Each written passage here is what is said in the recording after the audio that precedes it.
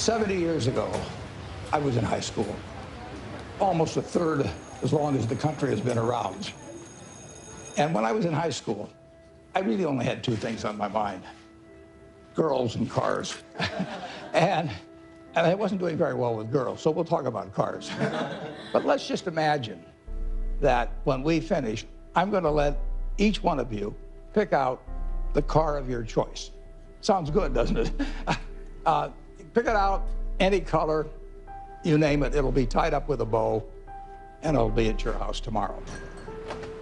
And you say, well, what's the catch? And the catch is that it's the only car you're going to get in your lifetime.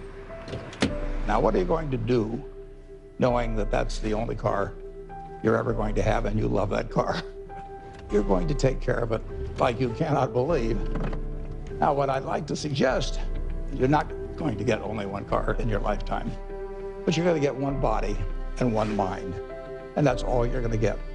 And that body and mind feels terrific now, but it has to last you a lifetime.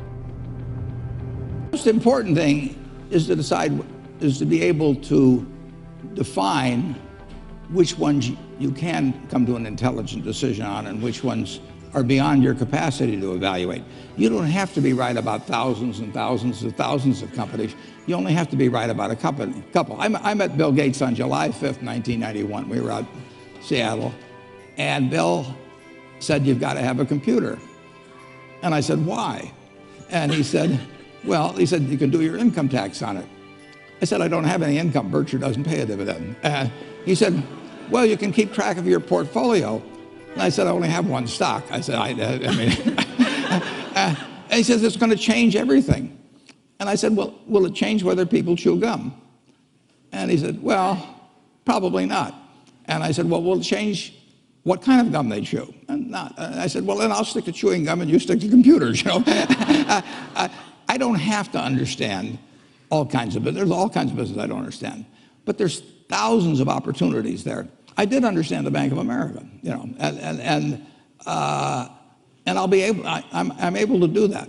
I'm able to understand some given percentage. But Ted Williams wrote a book called The Science of Hitting, and in The Science of Hitting, he's got a diagram, shows him at the plate, and he's got the strike zone divided into 77 squares, each the size of a baseball. And he says, if I only swing at pitches in my sweet zone, which he shows there, and he has what his batting average would be, which is 400. If he had to swing at low outside pitches, but still in the strike zone, his average would be 230. He said the most important thing in hitting is waiting for the right pitch.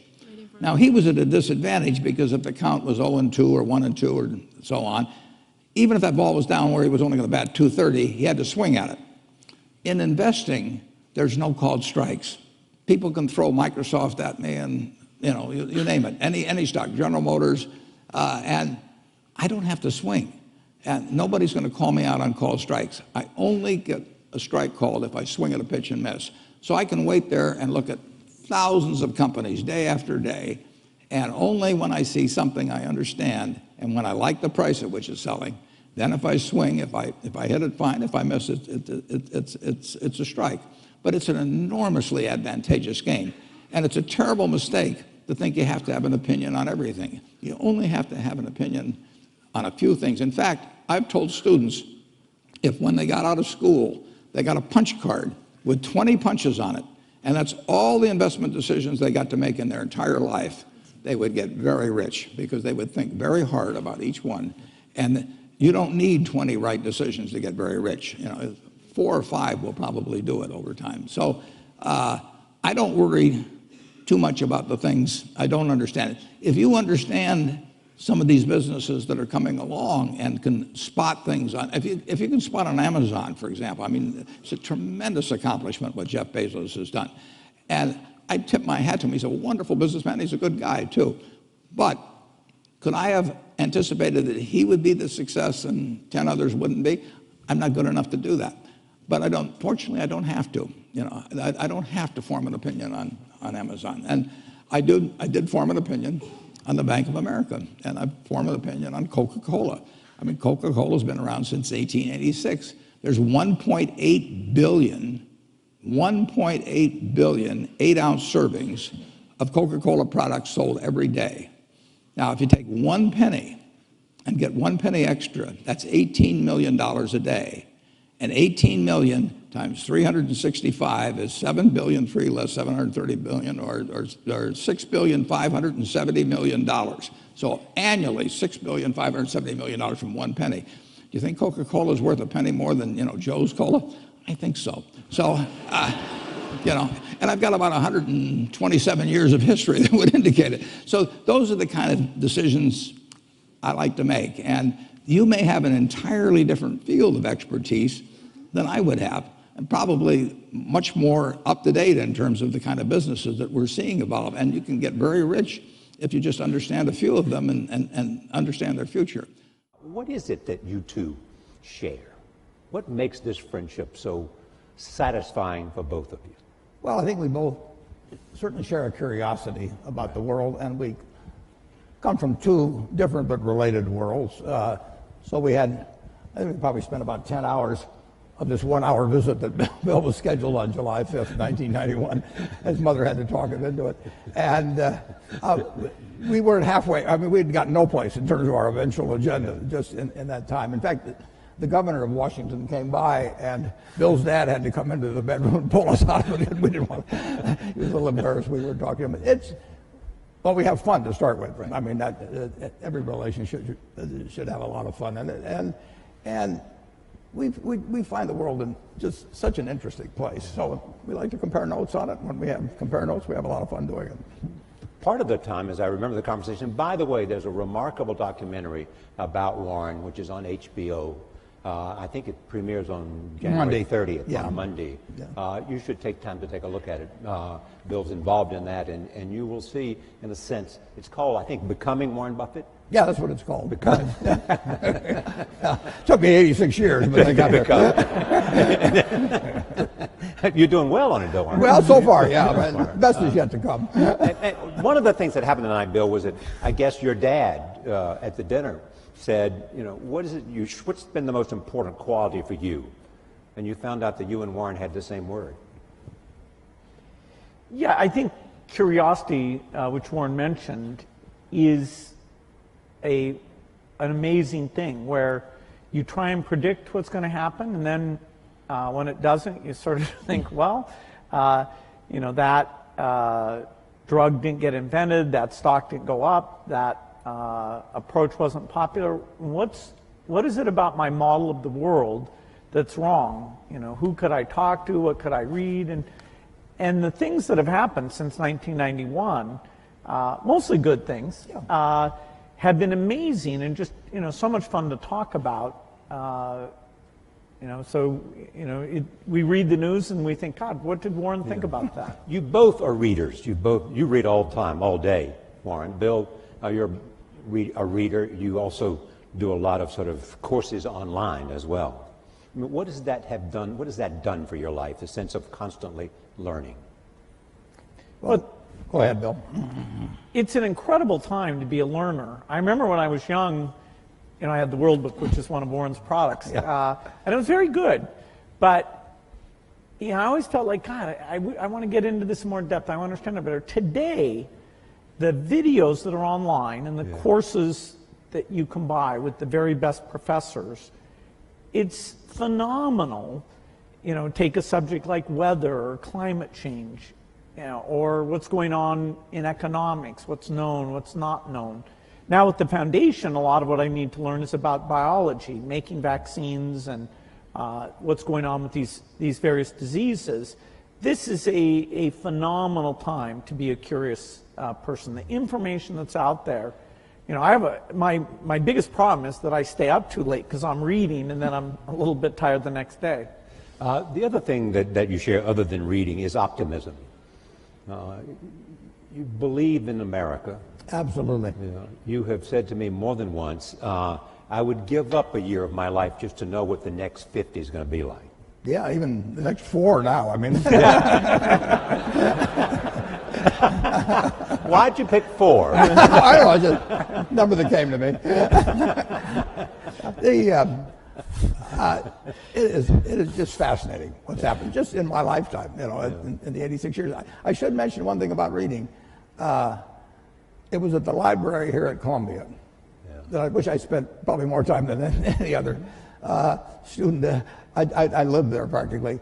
But I pulled the book out there, happened to be Who's in America, and it told me something about my professor, Benjamin Graham, and then I looked up and I went to the library and I said, I want to learn more about this because I learned this over here.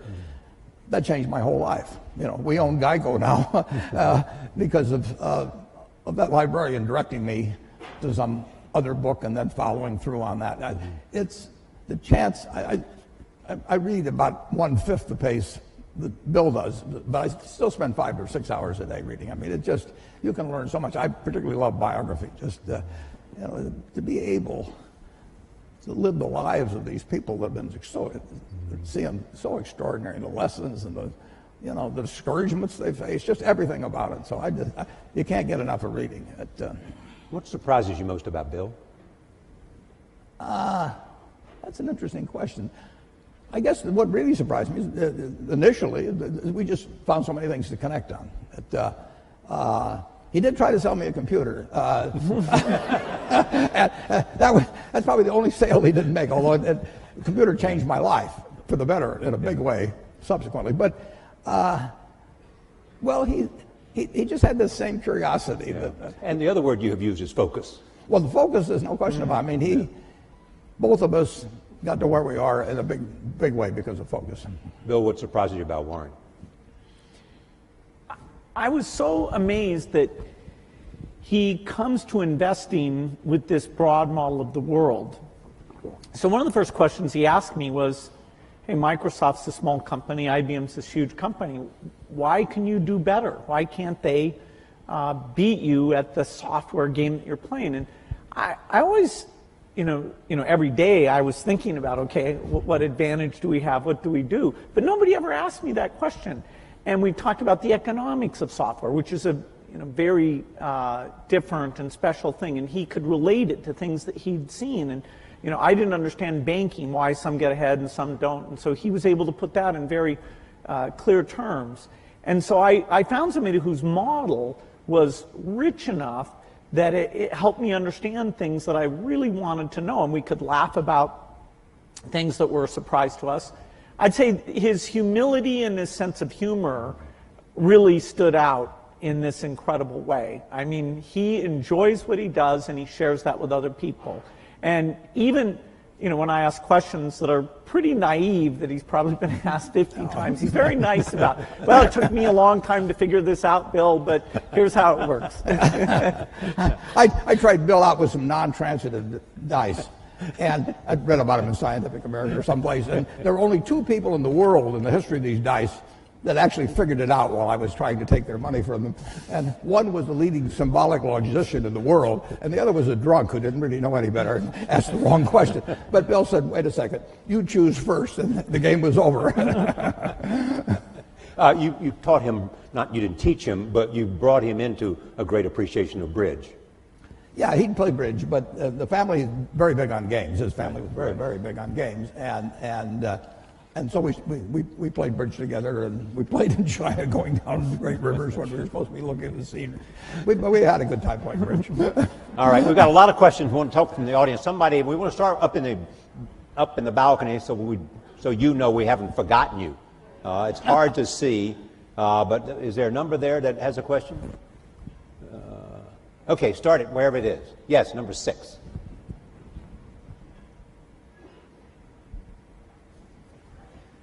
Thank both of you guys for being here today. My question is in regards to public health and vaccinations. Given our current president's publicly stated stance against the use of vaccinations, both in this country and abroad, how would you recommend that we, as students and future leaders in the health sciences, best allocate our resources to most effectively resist his alternative fact political philosophy in regards to domestic and global public health? Thank you. Well, Bill? That's a good place to start. Yeah. Well, the facts about vaccines are very clear and very strong, which is both that they're safe and that the vaccine schedule has been designed to reduce disease, and the more parents that adhere to it, the more not only their children be protected, but you have some kids who are immune deficient, and so unless the kids around them are protected, then it puts those kids at risk. And there are diseases like measles or pertussis that all it takes is a small cluster, and then mostly those diseases would be coming in from overseas, but you can get infection, and in some European countries you've had deaths because the kids weren't vaccinated. I don't think the US government is going to come out with any negative statements. There may be a commission, and fortunately, if you look at the facts are quite unequivocal. We certainly are speaking out in favor of vaccines. So I'm a little surprised that we have to stick up for them, but it's true in every country that you get these rumors, and particularly in today's media, those rumors can get out and ahead of the facts because the rumors are sort of more salacious or contrary to what you've been told type things. Here, I'm sure we'll have a chance, if necessary, to go through the facts again and get a clear positive message from the government. And the risk is, if vaccines somehow, people are scared of having vaccines, the risk is? Well, we're engaged right now in polio eradication. And the only way that succeeds is to get 95% of the kids to have these vaccines. And there we ran into a form of anti-vaccine sentiment that's even worse than U.S. rumors, and that is that two terrorist groups, one in Nigeria, Boko Haram, and another one in Pakistan, Afghanistan, the Taliban, said that vaccination was a U.S. plot and would sterilize women, and it was a very bad thing. And they took the women who were going out to the children's houses and giving these oral drops, oral polio vaccine, and actually killed a number of them. And so those negative rumors, the only reason we still have polio today, that we're not done, is because of that part of Nigeria that Boko Haram has caused unrest, and the border areas, including Baluchistan in Pakistan, where there have been these anti-vaccine sentiments. So, our risk is simply those negative things. So it's not just in rich countries that we run into this. It absolutely causes deaths if parents don't know. Bring your kids in and get them fully vaccinated. And your drive to eradicate polio is to show that you can do it. Well, it started in 1988 when it already had been eradicated in the Americas. So these were the U.S. in the 60s, the rest of the Americas in the 70s, showed that it could be done. And so in 1988, well before our foundation was involved, Rotary and a number of other organizations said, let's get rid of this. And it's been harder than was expected just because of these sentiments. Here we are in 2017, last year, less than 50 cases. So we are very, very close. In fact, there's so few cases now, the way that we track where the virus is we go and look at sewage samples, and we see, because a lot of kids get infected and pass it along without getting paralyzed. And so it's only through these sewage samples we know that there's still about 4 places in Pakistan and Afghanistan and 1 place in Nigeria that we haven't gotten there yet. All right, let's see. The next question. I got to see a card. Number 1. Thank you both so much for being here. My question, again, is a little bit on the political spectrum. I was wondering what you're both most hopeful about in this new political environment we have, and also what you're both most worried about. You want to take hope or worried, Warren? Well, I'm confident that America will move ahead. It's been, from the time I was born until now, the real GDP per capita of this country has gone up 6 for 1. I mean, nobody ever dreamt that would be possible. And when you look at what's happened in this country over 240 years, it's an absolute miracle. When I went to Columbia Business School in September 1950, 1 woman in the class. I mean, this country moves forward, and you can't stop it. So I'm enormously optimistic. I say the luckiest person born in the history of the world is the baby being born today in this country. And we will go and, everybody, half the country always is going to be somewhat unhappy, or close to half, about the last election. But I grew up in a household in the late 1930s. My dad was very Republican. my sisters and I didn't get dessert unless we said something bad about Roosevelt. I mean, it was just, it was required. And I heard all these apocalyptic views about after his third term, there'll be no more elections. I've been hearing that all my life. And, you know, year after year after year, with occasional hiccups and an occasional seizure like we had in 2008 and 9. But this country, it's all profit, folks. I mean, you know, when I came in, just think of what it would have been like in 1976, nothing here. Yeah. And now we've got... And the velocity of change it just keeps moving. Day. I mean, guys like Bill, you know, they don't quit. Yeah. You know, I mean, he moves on to something like polio. He mentions 50 cases in the world. There were more than 50 in the ward where I went when I was a teenager to see a friend of my sister's. And they were all in these rocking machines and everything. They were destined to a terrible, terrible life. And it was just one ward in Omaha. And now that's, you know, that's the yearly total, thanks initially to, as well as currently, to Rotary and some, but people kept working on it. This world moves forward, and it's been doing, I bought my first stock when I was 11 in April of 1942. The Dow was 100. If you haven't looked, it's 20,000. Something good must have happened in between. And it's going to keep happening, folks. Bill, I know you share the optimism. What about concerns? Well, the optimism is partly that I think American innovation is strong. You know, support for research is by and large bipartisan. And so whether it's health breakthroughs or even energy breakthroughs, I think, you know, every year that goes by, we're going to have more of those things. Now, this administration is new enough. We don't know how their budget priorities will come out. You know, there are things like foreign aid, which is a small part of the budget, about $30 billion a year, but that means the U.S. is the biggest, that every time there's new leadership, we have to go in and articulate the benefits. It's well spent. It's not the image that people have in the past.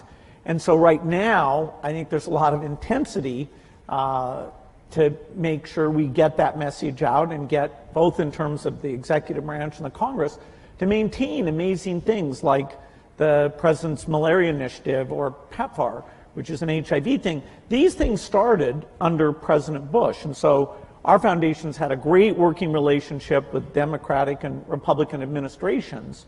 Most people wouldn't realize that U.S. foreign aid as a percentage of the economy, which is generally how it's measured, reached its low point in 1999 under the Clinton administration. Now, I'm not saying it was the administration. It was a mix of the administration and the Congress. Then, during those Bush years, it went up fairly substantially. Now, the economy helped with that, but these initiatives were really amazing. And, you know, I'm hopeful that maintaining or even growing these initiatives will be a priority when there's a lot of talk about tax cuts and different spending activities. And so it is a bit up in the air during these months ahead. And you've often made the point that no matter how big the private contributions are, sometimes in terms of sheer scale, you need a government.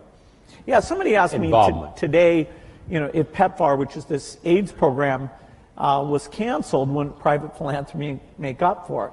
Well, PEPFAR is over $5 billion a year. That is this one aid program, which is a phenomenal thing that's saved over 10 million lives.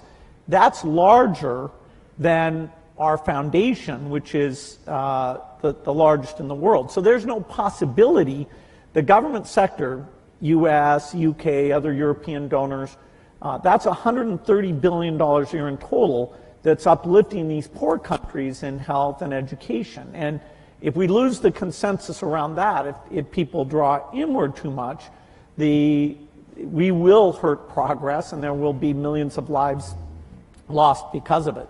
All right. And one thing that might be mentioned, Charlie, is that the difference between now and 60 or 70 years ago in the ability of really bright people, really innovative, really energetic people to get finance to do things is just dramatically better than it was at that time. So now, if you've got good ideas, and there's good ideas right in this crowd, and you've got energy, it's far easier to get finance to move forward those ideas than you could 50 or 60 years ago. Is that because of the internet or crowdsourcing, or what is it? It's just lots more capital around and people more optimistic about people are very optimistic about business. But better ways to connect the two, the capital and those Absolutely. and the ideas. It's dramatic. It's dramatic. And the willingness to take risk. The first venture capital stuff is in the 1960s, and it's tiny. Microsoft, when we were taking outside investment, we took at a valuation of $20 million, we took $1 million for 5% of the company. I'll do it retroactively, folks. You had your chance. You had your chance. We never spent the money. That is, our business was profitable enough. We really didn't need to do that, but we wanted people on our board to give us advice. And there's an episode of Silicon Valley where all these venture capitalists are courting this guy. And that really reminded me of what it was like. By that time, which was 1984, there were dozens of venture capitalists. And that's something that other countries have tried to duplicate. They have in small part, but not nearly as well. This willingness to take risks, the idea that if you have a failure, it's not a mark of shame, that, hey, what's your next startup going to be? You heard his secret, folks. He gets his ideas from Silicon Valley. Be sure to All right, cards. Let's see where the cards are, folks. Okay, number 3, take the card right there. So you started this talk about how you'd able to make a model and it won't accurately predict what happens. And on the other side of the coin, I was wondering what happens when you create such well-developed predictive technology, and what are the ramifications and implications of that outcome? Well, I don't think our predictive technology is going to be like an oracle. Warren's nickname is the Oracle of Omaha. But the percentage of times you can predict things like macroeconomics, because they involve emotional sentiment. We're a long ways away from that. The biggest modeling thing I'm involved in is a group that models diseases. So we look at HIV or tuberculosis and understand, okay, what do we have to do in terms of diagnosis and drugs to get these things down? Once we finish polio, we'll go on, and our next big challenge, which will take decades, but I expect will be done in my lifetime, is malaria eradication. So these models aren't nearly at the point where they can take human sentiment into consideration. The field of economics, a very basic question about what we should have done differently before the financial crisis, there really is no consensus, whether it's with the public or inside the profession of economists. They agree that some of the emergency treatment we did was necessary and important, and I wish that was better understood. But in terms of the root causes, it's actually a little disconcerting how little our models or understanding explain how that imbalance got so extreme. All right, well, number 2. Hi, my name is Eugenia. I'm in the engineering school here at Columbia. And I wanted to ask, you were talking about that you love reading. I wanted to ask if you have a particular book that it changed your life, like the way you think about things. And I also wanted to ask, what is the thing that you admire the most about each other? Like you, Bill, about Warren, and the other way around. Thank you. They sort of touched on the second question, but go ahead, they may want to add to it. Books, though, first. Changed your life. Well, a book did change my life, and it was by a fellow who taught here at Columbia, Benjamin Graham, and I read the book when I was 19, called The Intelligent Investor. And I'd been interested in investments since I was maybe 7 or 8, but I'd never, and I'd read every book in the Omaha Public Library by the time I was 11. So why do you think you were interested in investing when you were 7 or 8? Because I was too dumb to get interested at 4. My dad had a very small investment firm, and I would just go down and I read all the books that he had there, waiting to go to lunch or whatever it might be, and then I went over to the public library and read them all, and it just was a fascinating subject to me. But I didn't have any. I knew what everybody thought and all of that at an early age, but what Graham wrote made sense. I just happened to pick that book up at a bookstore in Lincoln, Nebraska. But to investing per se, is there something about your core competence that made investing the perfect place for you to be? Yeah, it certainly wasn't to be a pro football player. I looked. It was a question of zeroing out all the other incompetencies, and I was left with one thing,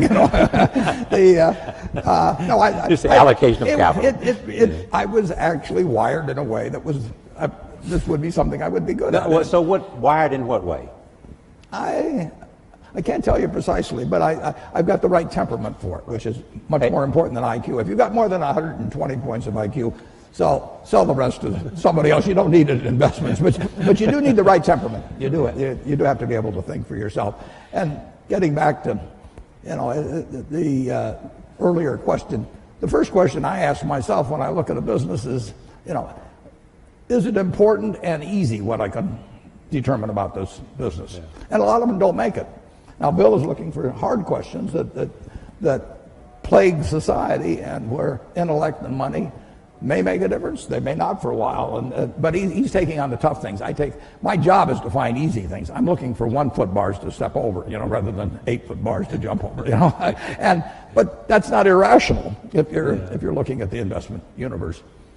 But reading is key. On the biography, on the book thing, I will tell you a wonderful book to read. I can tell you a number of them. Intelligent Investor, obviously, if you're in the investment field. But Catherine Graham's autobiography is a marvelous book, and it's absolutely honest, told by an incredible woman who had an incredible life and then wrote honestly about it. But someone who you knew very well and invested with, and she was a bit reluctant and had to be assured, that she was afraid of me, actually. Yes, but what makes that book so much? It is such a broad range of human experience, honestly told. I mean, you couldn't have, nobody in Hollywood could write a scenario that she lived through, and just to see that world develop, how she reacted to it and everything. You can learn so much. My partner Charlie Munger just loves Ben Franklin. You can learn from other people and their mistakes, and I find biography is my favorite. Part of the reason you love biographies. Pardon me? Part of the reason you love biographies. Yeah. Okay. Where is a card? Right here. Just come here. I'm having a hard time seeing the card, so that right here. See where the hands are raised. Hi, my name is Chisholm. I'm a senior here at the college. I'm also a Gates Millennium Scholar with my family over here. So I'd like to ask, what both of you do involves a lot of risk. And sometimes you have to face the fear of failure with that risk. So I'm asking, how did you overcome that fear, and what steps did you take to do that? Well, I think I was very lucky that when I was in high school, the computer was brought in there, and I developed a fascination for it and became kind of fanatical about it, so that I didn't view it as risky. I viewed it as this kind of fun hobby. Even when I went to college, which I didn't finish, but I spent time up in Cambridge, Massachusetts, I wasn't sure that would be my life's work. Now, as the chip came along and made it mainstream, it became very obvious that something dramatic was going to happen. And so my passion, my hobby, and the area I could start this company right at the beginning of the revolution, that coincided in a nice way. And I never felt it was risky. If Microsoft had failed, I didn't have kids or anything. I could go back to school and finish my degree and go get a job somewhere. I was very risk averse in running the company. I always made sure we had enough money in the bank to pay everybody for at least a year if nobody paid us at all. Because this idea, I was hiring people who had kids and families, and they were moving to work there. And here I was, 19, 20 years old, and sort of telling these people I'd be paying their salaries. So I was actually very conservative on a financial point of view. And one of the few arguments I had with Steve Ballmer, who came in and played a phenomenal role in the success of the company, was how many people could he hire? because I was trying to be so conservative. But I let him go full speed, and it turns out our financial success meant that we never had a conflict about that. But I think it's great to be risk-taking, particularly when you're young, trying out different things, fields that aren't very popular that you might enjoy. But I never got into a position where I was taking, actually in any meaningful sense, I was taking a big risk. I mean, the risk for you would not to have acted because you felt the train was leaving the station. Yeah, and it was so clear that, this was going to happen. And this was so much fun. I mean, I was a fanatic. I didn't believe in weekends. I didn't believe in vacation. My mom had to negotiate whether I'd come once a week for dinner. No matter who the guest was. Yeah, that's right. That's right. Yeah. But Warren, you have often said you still tap dance to work. Absolutely. Because you can paint with your own colors. Yeah. I'm as excited about tomorrow in terms of what's going to happen as I was when I started. I was having a lot of fun when I started, but I'm having just as much fun now. And when I was here at Columbia, I had this terrible fear. It was impossible for me to speak in public. I mean, I wasn't able to do it. I actually read an ad in the New York Times. I went down to Midtown, signed up for a course, gave the guy a check, and then stopped payment on the check. I mean, I was just petrified. But finally, and actually, after you get through hearing me today, maybe you'll wish I'd stayed afraid of public speaking, but that's another question. Then, when I got out to Omaha, I finally decided I just had to do it, so I gave a guy $100 in cash, and once I parted with $100 in cash, I'd jump off the Grand Canyon to get my money's worth. So, but it changed my life. But I would say this: don't fear failure. Almost everything that's turned out, I got turned down by Harvard. The best thing that ever happened, among other some good things that happened that didn't seem good at the time. Don't worry about. And don't let it eat at you or look back. Just keep going, because you're going to have some things, and forget them. Go forward. All right, I want to go to the back of the room, right back there, wherever number 3 is. Hi, my name is Matthew Mann. I'm a first year at Columbia Business School. Both of you had a moment where you went out on your own. And I guess my question would be, if you were to do it all over again, you're in our shoes, what industry would that be in? Where would you start your own business today? I'd do the same thing. Yeah. I mean, for one thing, I'd be a failure at anything else probably. I mean, I'm not gonna, no, I mean, I had fun when I was in my 20s, my 30s. Now I'm 86 and I'm having fun. And so I advise students, as much as possible, look for the job that you would take if you didn't need a job. I mean, don't sleepwalk through life, and don't say it's all going to be great. I'll do this and I'll do that, and I'm just marking time to get to be older. That, as I've told people, that's like saving up sex for your old age. I mean, it just is not it is not a good idea. Yeah.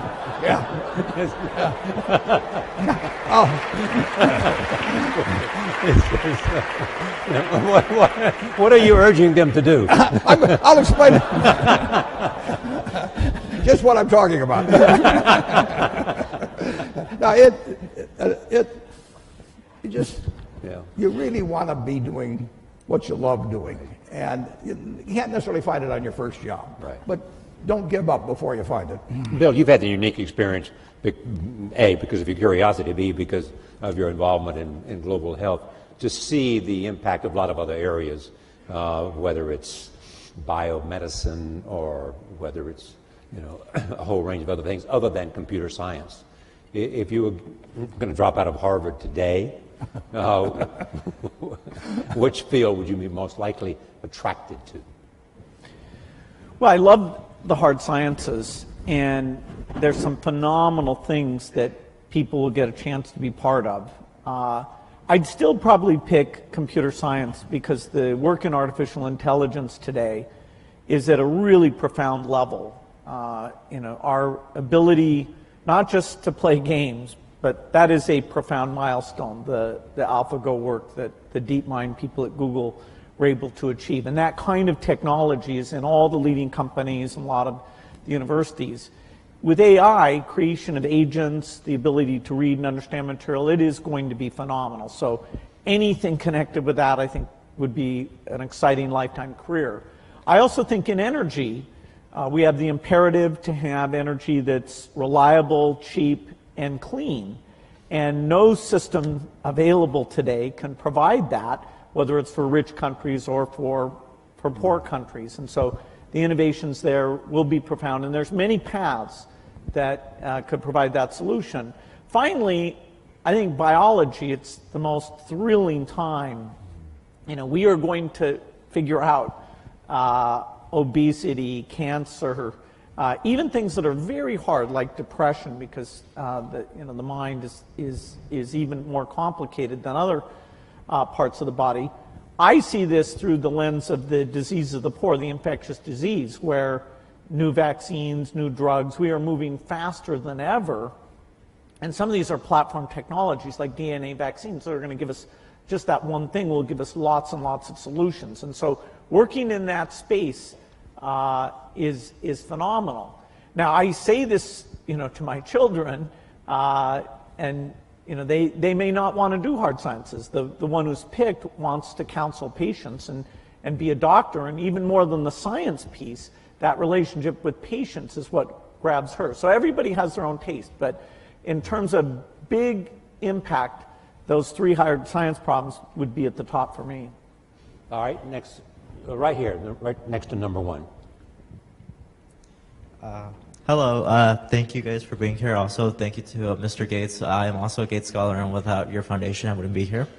Many industrial-based communities have been severely affected with higher levels of unemployment due to the increasing utilization of automation, which ends up displacing workers. What do you believe is a possible solution to unemployment arising from automation?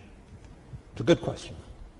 Because there's a lot of talk about globalization and all of that, and a lot of other people step forward and talk about how technology and the impact technology is having on jobs and the demand for new kinds of skills.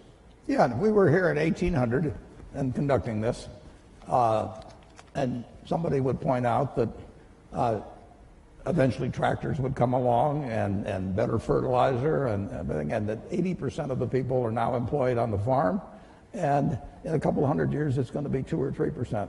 And what are we going to do with all these people? Well, the answer is we release them.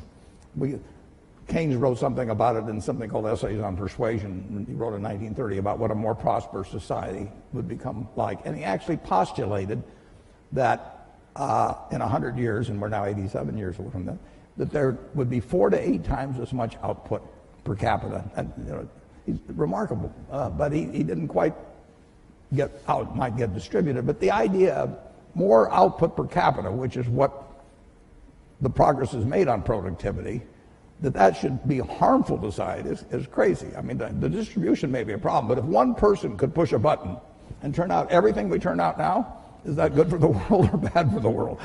You'd have to figure out how to distribute it, but you'd free up all kinds of possibilities for everything else. So everything should be devoted initially to getting greater productivity, but people who fall by the wayside through no fault of their own, as the goose lays more golden eggs, should still get a chance to participate in that prosperity, and that's where government comes in. Right.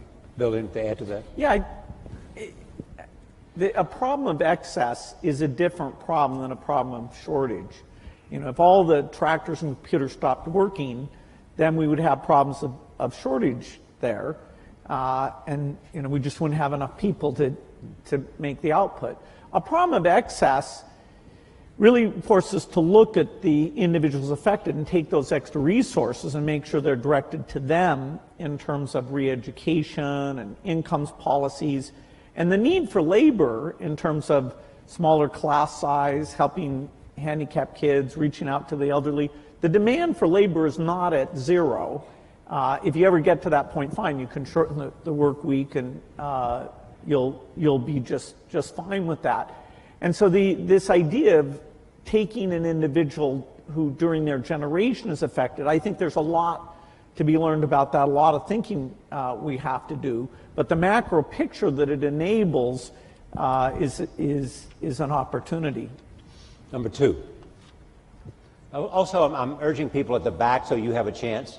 We want to go back up to the balcony as well. So I see number 6. We'll come to 6 after 2. Yes. Hi, my name is Sam. I go to Columbia College, and my question is, what steps do you think need to be taken in order to improve public education, particularly in economically depressed areas of the United States? Bill was the one Bill's the education. Yeah. I think this is a super important issue because the dropout rates, although they've gone down a little bit, they're still very high and vary based on income. And even kids who graduate, a lot of them don't enter college, or they do enter college, and they end up in these remedial courses for their reading or math capabilities. And those people have an extremely high dropout rate from higher education, and they can incur debt, they have a negative experience. So we have a long ways to go in education. There are some very strong points of light, like here in New York City, some of the charter schools are, with even less resources than schools at large, doing a phenomenal job of educating kids. There are a lot of countries, particularly in Asia, who, spending way less of their GDP on education, are doing a great job educating their kids. And it's not just the top 20%. Their bottom 20% is pretty phenomenal in the case of China, South Korea, and Singapore. And so looking at what we've learned in charter schools in terms of building the culture, giving teachers feedback, what is good teaching look like? Do we give teachers a chance to learn from each other about that interactive element that makes the subject seem relevant and important? There are great teachers, but spreading those practices has been very, very tough. And so I'd say it's a top priority, and our foundation has that for our work in the United States. Education is the top priority, whereas outside the U.S., we take on health.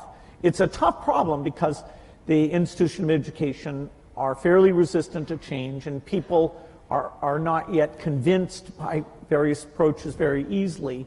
But we need to keep at it. We're going to stay and even actually put even more money into trying to help create models. Okay, up to number 6. Hi. First, I want to thank Bill. I've witnessed the role of your foundation in eliminating polio in India, and I'm really thankful for that. My question is more on how to set the basic level of debate in any public sense. There are many trade-offs. How to explain climate change policy for people who are losing jobs in the coal sector? How do you balance the current short-term economic goals with the long-term peaceful transition to the renewable sources of energy? No, it's a good question. The certain topics are so complicated, like climate change, that to really get a broad understanding is a bit difficult, and particularly when people take any of that complexity and try and create uncertainty about it. And for example, India's kind of paradigmatic in that they want to electrify for all sorts of good reasons having to do with health and reading at night and quality of life. And the question of should they delay electrification for climate issues is going to be very difficult. The ideal is to innovate in such a way that they can go full speed ahead on electrification without emitting the CO2 that the natural path of them today, which is coal, is the way to go. And so we have a lot of cost reduction to do because rich countries may be able to buy premium electricity. When you get to middle income or lower, that's just not going to happen. And democracy has us allocate these resources in terms of investing in the future and things like research and investing in the present. And when you have a problem like the financial crisis, then you do get a little bit of more of short-term thinking. And I'm hopeful, I think it's better for the world and for the country if we can get back into a little bit more of a focus on the long term. We have some questions from Facebook. Warren, a central tenet of your investing is to invest for the long term. And this comes from Brian White, who says, how might Bill and Warren convince investors to think beyond short-term returns to encourage world-changing innovation? Well, I've spent my life trying to convince people of investing for the long term. Listen, if I knew how to double my money tomorrow, I'd probably invest for the short term too. But it's much easier to invest for the long term if you're just talking pure investment, because you know what's going to, in my view, be very high probability what's going to happen 10 and 20 years from now in a major way, and I don't have the faintest idea what's going to happen tomorrow or next week. But if you're talking about societal, it's very tough because politicians face elections either every 2 years or 6 years, and the way particularly congressional districts have been organized, primaries have become more and more important, and so it's very hard to have politicians think of something that's wonderful for the country for 20 years, but will cost them the election 2 years from now. And that's a basic problem in a democracy, and it gets to be more of a problem as we've arranged congressional districts so the primary dominates, because a very limited number of people turn out, and their motive tend to be on the extremes of both parties. So it's not easy. Whether you're going to make an investment in a company or whether you're going to buy the company, what are the factors that you're looking for? What test? I'm looking for durable competitive advantage. I'm looking for something that has a moat around it for a considerable period of time. And I'm looking for an honest and able management to run it, because I don't know how to run it myself. And I'm looking for a purchase price that's not excessive. But it's better to pay a little too much for something that's a very good business than it is to buy some bargain, but really a company without much of a future. And I don't know. I don't have a ability to predict with a high probability of success the future of most companies. So I'm looking for the exception. But the nice thing is, if there's thousands of companies out there, I really only have to be right on a couple. I mean, it's exactly the opposite of baseball, where you have called strikes, and the pitcher's trying to throw it to you at the worst part of the strike zone for you. And if he succeeds in getting into that corner 3 times and you don't swing, you're out. And investing, it's a no called strike thing. So I can sit there all day and somebody can throw me one company after another, and finally I get one in my sweet spot. Both of you have chosen both wives and partners well. Charlie Munger added what to you? Oh, Charlie Munger changed my views. He refined them in a huge way in terms of looking for the quality companies and looking for the ability to make an investment that would work out well for 5 or 10 or 20 years, as opposed to something there might be one, I call it cigar butt investing, where there was one puff left in the cigar, but the cigar was free, so you picked up these disgusting looking things and got one puff out of them and one onto another one.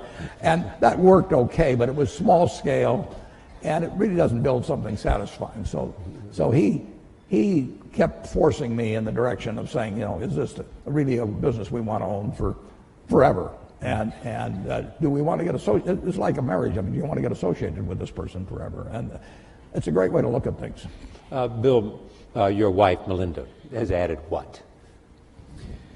Well, she's... Other than 4 children. 3 children. How much time do I have? Because she is your partner, and she was there in the philanthropy from day one.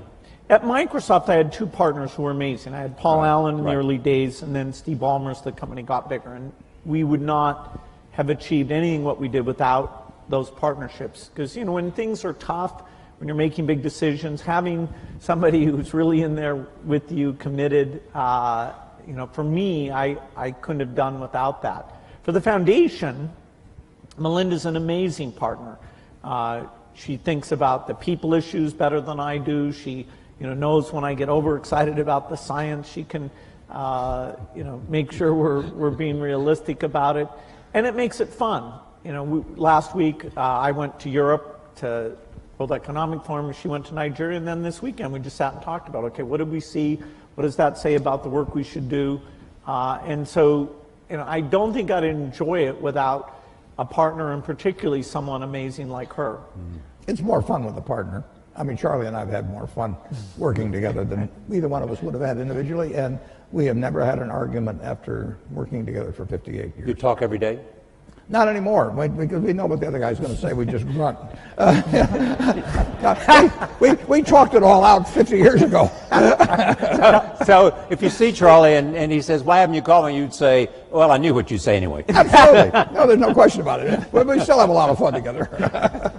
All right, right there. Well, let's see, number 2. Hi, my name is Molly Zanger. I'm a student at Barnard College. I guess what I'm basically wondering is what your main considerations are when you're choosing where to donate and what causes to donate to, and what the main challenges are that are associated with that. Yeah, well, I wholesaled it because I made a choice that I wanted to have. Well, originally, my first wife and I planned that I would pile it up and she would unpile it, but that was plan number 1. But she died in 2004, and then I had the problem of figuring out the best way to distribute what would turn out to be a lot of money, and I wanted some people who had similar values and similar objectives to what I had, but I also wanted people who would pour in intelligence and energy, and in the case of Bill and Melinda, a lot of their own funds, would work at it full time, but who really saw society as I saw it, which was that every life is of equal value. And that if you start with that, and then you figure what you might be good at changing, whether it's in medicine or education or early learning or whatever it may be, that was my answer, was the wholesale. Retail philanthropy would drive me crazy, but wholesale philanthropy I really like. Bill? Yeah, for our work at the foundation, the belief in innovation, which both Melinda and I saw at Microsoft, our question was, okay, how do we bring that kind of innovation to help the world's poorest? And we learned that coming up with new vaccines, that although you can pay a lot to have them created, the marginal cost comes down to less than $1. So getting a new vaccine for the main cause of diarrhea or pneumonia, that can be a phenomenal thing. So you're looking for these super nonlinear dramatic things, because as a per poor person or compared to government funding, philanthropy is actually quite small, and yet funding vaccine projects, the government isn't as good as that as a philanthropist who assembles a team and over time is learning how to do that very well. And we had models. Rockefeller Foundation was a phenomenal foundation. The Green Revolution is just one of many things that they did which raised agricultural productivity and avoided hundreds of millions starving. And so studying the other foundations that have taken these big breakthroughs and created a model out of those, that was very informative to what we've gone after. What's the most important lesson you've learned, though, about making investments from the foundation today that you learned along the way? Well, I think when we started out, I thought that just coming up with a new vaccine or drug alone would be enough, and that the world would then take that and get it out to all the children of the world. Partly through field visits I did, that Melinda did, looking at the statistics. That delivery system doesn't get out to a lot of the kids. And so having to figure out how people were hired or how that was funded and measured, this what's called primary health care, we were drawn into that out of necessity. It didn't fit the normal sort of in the lab, come up with this great concoction. And yet, in order to achieve our goals, we needed to think about those delivery pieces. In fact, sometimes the state of the product actually had to be simpler in some ways in order to get through that very limited delivery capacity. And now we're getting to 86% of the world's children with vaccines. It was about 70% when we got started. So that's a good increase. We still have 14% to go. Bill and Melinda have amazing convening and persuasive powers as well. So, I mean, they bring something far more to it than just money. They work incredibly hard, as do my 3 children and their foundations, but they work incredibly hard at getting governments involved in vaccines or whatever it may take. And that just is, it's an extra dimension that I think very few people have in the field. Yeah, I mean, it's a hands-on well, travel to experience. When Melinda is in Africa and she's holding a little baby, I mean, she is actually thinking, you know, this kid needs to be vaccinated, has a decent chance in education and all that. I feel the same way about the kid, but what I really think is he going to pee on me? You know, can I hand him to somebody? So there's just a difference in that human touch that makes a big difference. I'm halfway in between. I think he's closer to me, actually. Number 1, number 3, and number 4. First 1, then 3, then 4. Hi, I'm Malvika Goswami at the Columbia Business School. If the current government were to ask for your advice on immigration or healthcare reform, what would you recommend to them? Warren? Well, on immigration, yes. Immigration, I mean, this country is built on it. I always say to people that are anti-immigration, let's put it in retroactively. And, everybody leaves. It's this country, if you think about it, Bill's heard this before from me, but we are sitting here in part because of 2 Jewish immigrants who in 1939 in August signed the most important letter perhaps in the history of the United States. And you can go to the internet and go to search Bing. And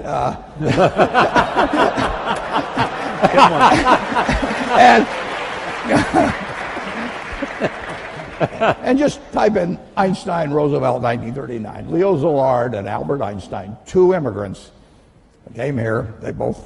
They came directly from Germany. Szilard came from Hungary before that. And they told President Roosevelt that the Germans were likely to develop an atom bomb, which was likely to work. It's less than a full page, and we better get to work on something fast. And that the Manhattan Project came out of that. And if it hadn't been for those 2 immigrants, who knows whether we'd be sitting in this room. Mm-hmm. Immigration?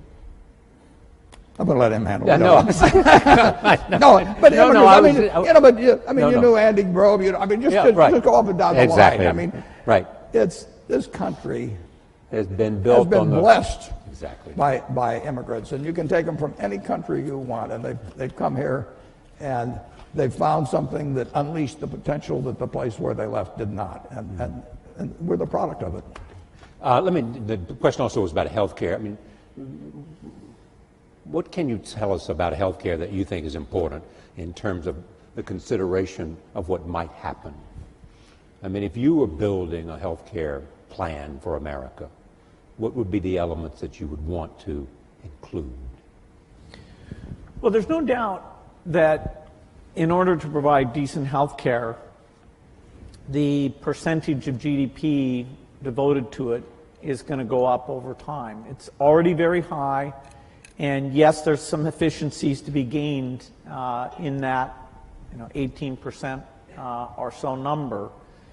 But as society ages, as we come up with new things like joint replacement, organ transplant, which are going to create lots of human benefits, we're going to have more resources overall, including more government resources for health care. And so it's a tough problem because you have both access problems today and you have cost problems today. And whenever I look at a problem, I have this one simple lens, which is innovation should help here. But in this case, innovation, while it will provide breakthrough drugs that will save costs, like if you can cure Alzheimer's, which we certainly haven't done yet, that will save on huge long-term care costs. So we have these chronic diseases that we've made less progress on than some of the others. And the market mechanism to get pharma to go after those things and the basic research US funds, I am quite optimistic that we'll have some advances. But they'll also give us some very expensive things that will mean we're spending more money against it. And I do hope, that at some point that we really are calling on the best minds to look at the incentives for the breakthroughs, the most efficient system we have here. I think there's a lot of unhappiness in the country now stems from the fact that the healthcare system isn't delivering, and yet people are saying less government, more government. Right. I don't think they're being given the depth of education about why it's so tough that over time will help them vote for the right solution. The depth of explanation. Let me go. I'll go to Facebook in just a moment. But where was I? I promised 3, 4, and 6. 3 is there, and 6 is up there. So go 3, 6, and then we'll go to Facebook. Hi, my name is Josh Schaefer, and I'm a dental resident at Columbia. My question is, for future doctors and dentists of America, what advice do you have in giving about having a proper balance of providing that health care, but also mastering the concepts of business and economics? Well, Atul Gawande is, an incredible author. Exactly. He, in the current issue of the New Yorker, has the latest in wonderful articles about the healthcare system. And he's talking about the people who do sort of heroic surgery like himself are paid twice as much as the people who are on an ongoing basis in a great incremental way learning about the patient and seeing what works for them. And it's a calling cry to say, hey, that part of the system needs to be run better, needs more resources. And so I think it's brilliant that he's saying that, and it also corresponds to what is working in some other countries. Okay. 6. Hello, my name is Dawn. I'm from Columbia College. So you both have invested a great deal of money abroad, but there is a prevailing belief by some that there are pressing issues in America. There are poor people here, there are sick people here, and we should deal with that first before even tackling anything abroad. So what are your thoughts on that? Well, my own personal thought is that every life is of equal value. And in many ways,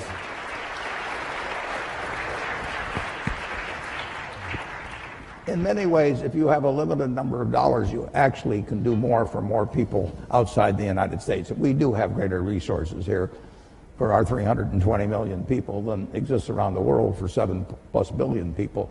So if you can improve the lot of more people by intelligently spending $1 billion or any other number in other areas of the world actually than here. And I get, coming from Omaha and having the money I have, people can say, well, why not spend it all in Omaha? You grew up here in Omaha, it's done all kinds of things for you, and I absolutely acknowledge that. But in the end, if I've got X dollars to spend, I can make life better for more people if I can have it intelligently allocated in other parts of the world, actually, than the United States. And that draws a fair amount of criticism, but I live with it because that's just what I believe. All lives have equal value is really the driving force Absolutely. behind the foundation. I'm an accident. I won the ovarian lottery when I was born in the United States in 1930. It was 40-1 against me. I was male. Now it's 80-1 against being a male in the United States in 1930. I was just plain lucky. My life would have been far different. Bill always said if I had been born a long time ago, I'd have been some animal's lunch because I can't run fast and I can't climb trees and everything. And I'd be saying, I allocate capital. It wouldn't work. And, I was lucky. But 79 out of the 80 weren't as lucky as I was at that time. And, Bill. Go ahead, Bill. Yeah, in terms of the helping people in other countries, the foreign aid budget of the U.S. is 0.8% of the budget. And there will be, in the years ahead, a discussion about, is that worth doing? It saves lives for typically about $1,000 of life saved. And in terms of stability and countries eventually being self-sufficient and being part of the world economy, there are some huge benefits to that. So if we were talking about should we spend 20 or 30% overseas, okay, that would be a very interesting discussion. But what we're trying to preserve is something that's gotten smarter and smarter all the time, has proven benefits, all of which are things that our foundation co-invests in the same things, like the polio thing is 0.8%. So I'm hopeful that in a big world that can remain a priority. All right, let me go to another Facebook question. This is from Nadia Akwal, says, how might Bill and Warren encourage innovation, particularly among teens and young adults? How do you encourage innovation? Well, I think you have a market system that provides rewards for it. Yeah, that's one way. Yeah. and we have it. I mean, we have an incubator for innovation in the United States. And, you know, Bill can drop out of school, Andy Grove can come from Hungary, and I mean, it just welcomes it, and thank God. I mean, that's why we have the kind of prosperity that we have. I mean, the question of how it gets divided is a secondary question, and that does not get solved as well by the market system. But our system is just designed for it, and look at what has happened. All right, number one. Also, I want to make sure we get the people in the back, so we only have 5 minutes left. So there's a couple of hands up in the back, so please recognize it. Hi, my name is Sahir. I'm a senior in the engineering school.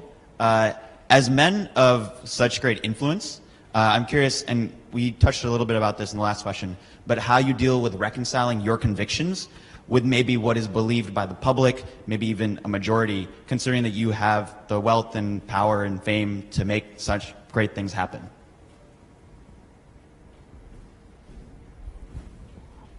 Either.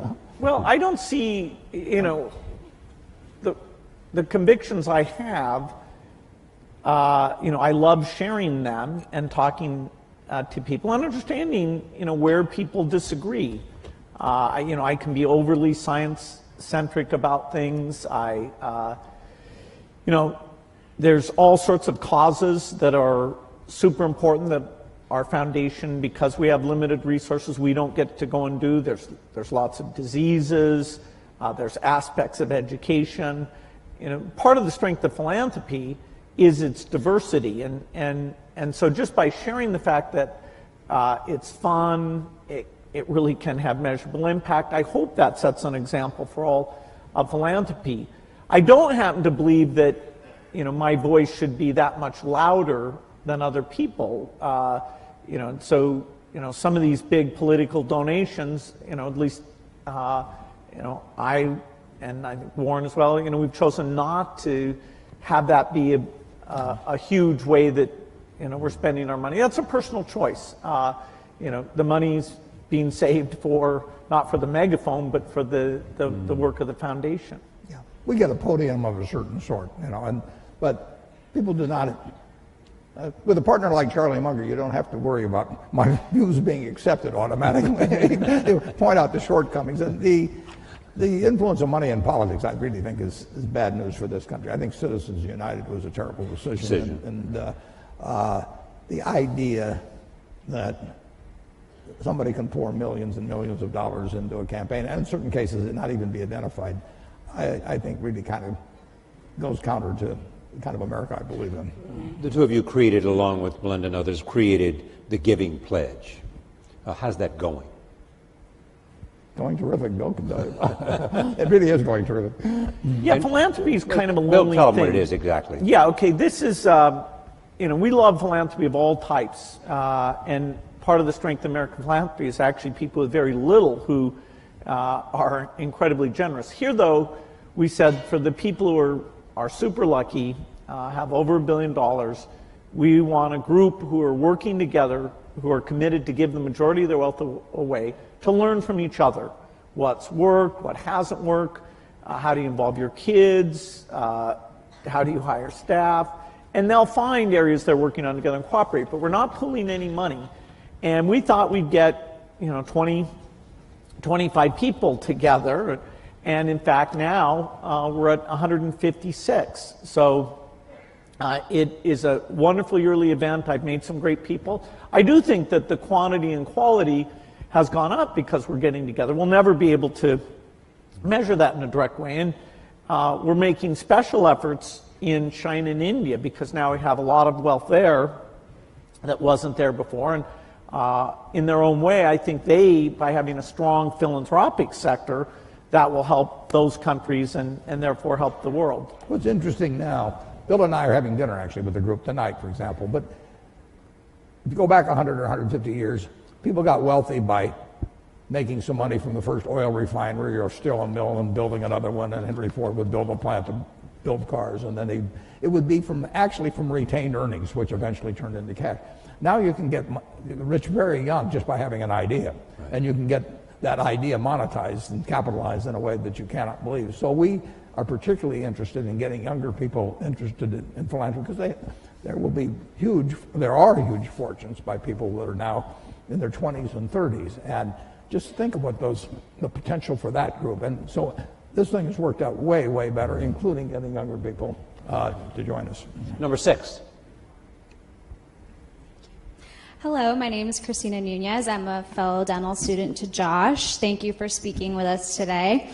I'm curious about your insight related to relationships. I'm personally, given a desire to honor myself and respect other individuals, have found it difficult throughout life to discern which relationships to really foster and invest in and accept challenges from, and which to kind of forego and abandon because they're more harmful than helpful. So are there any major life lessons that you two have learned through your personal experiences?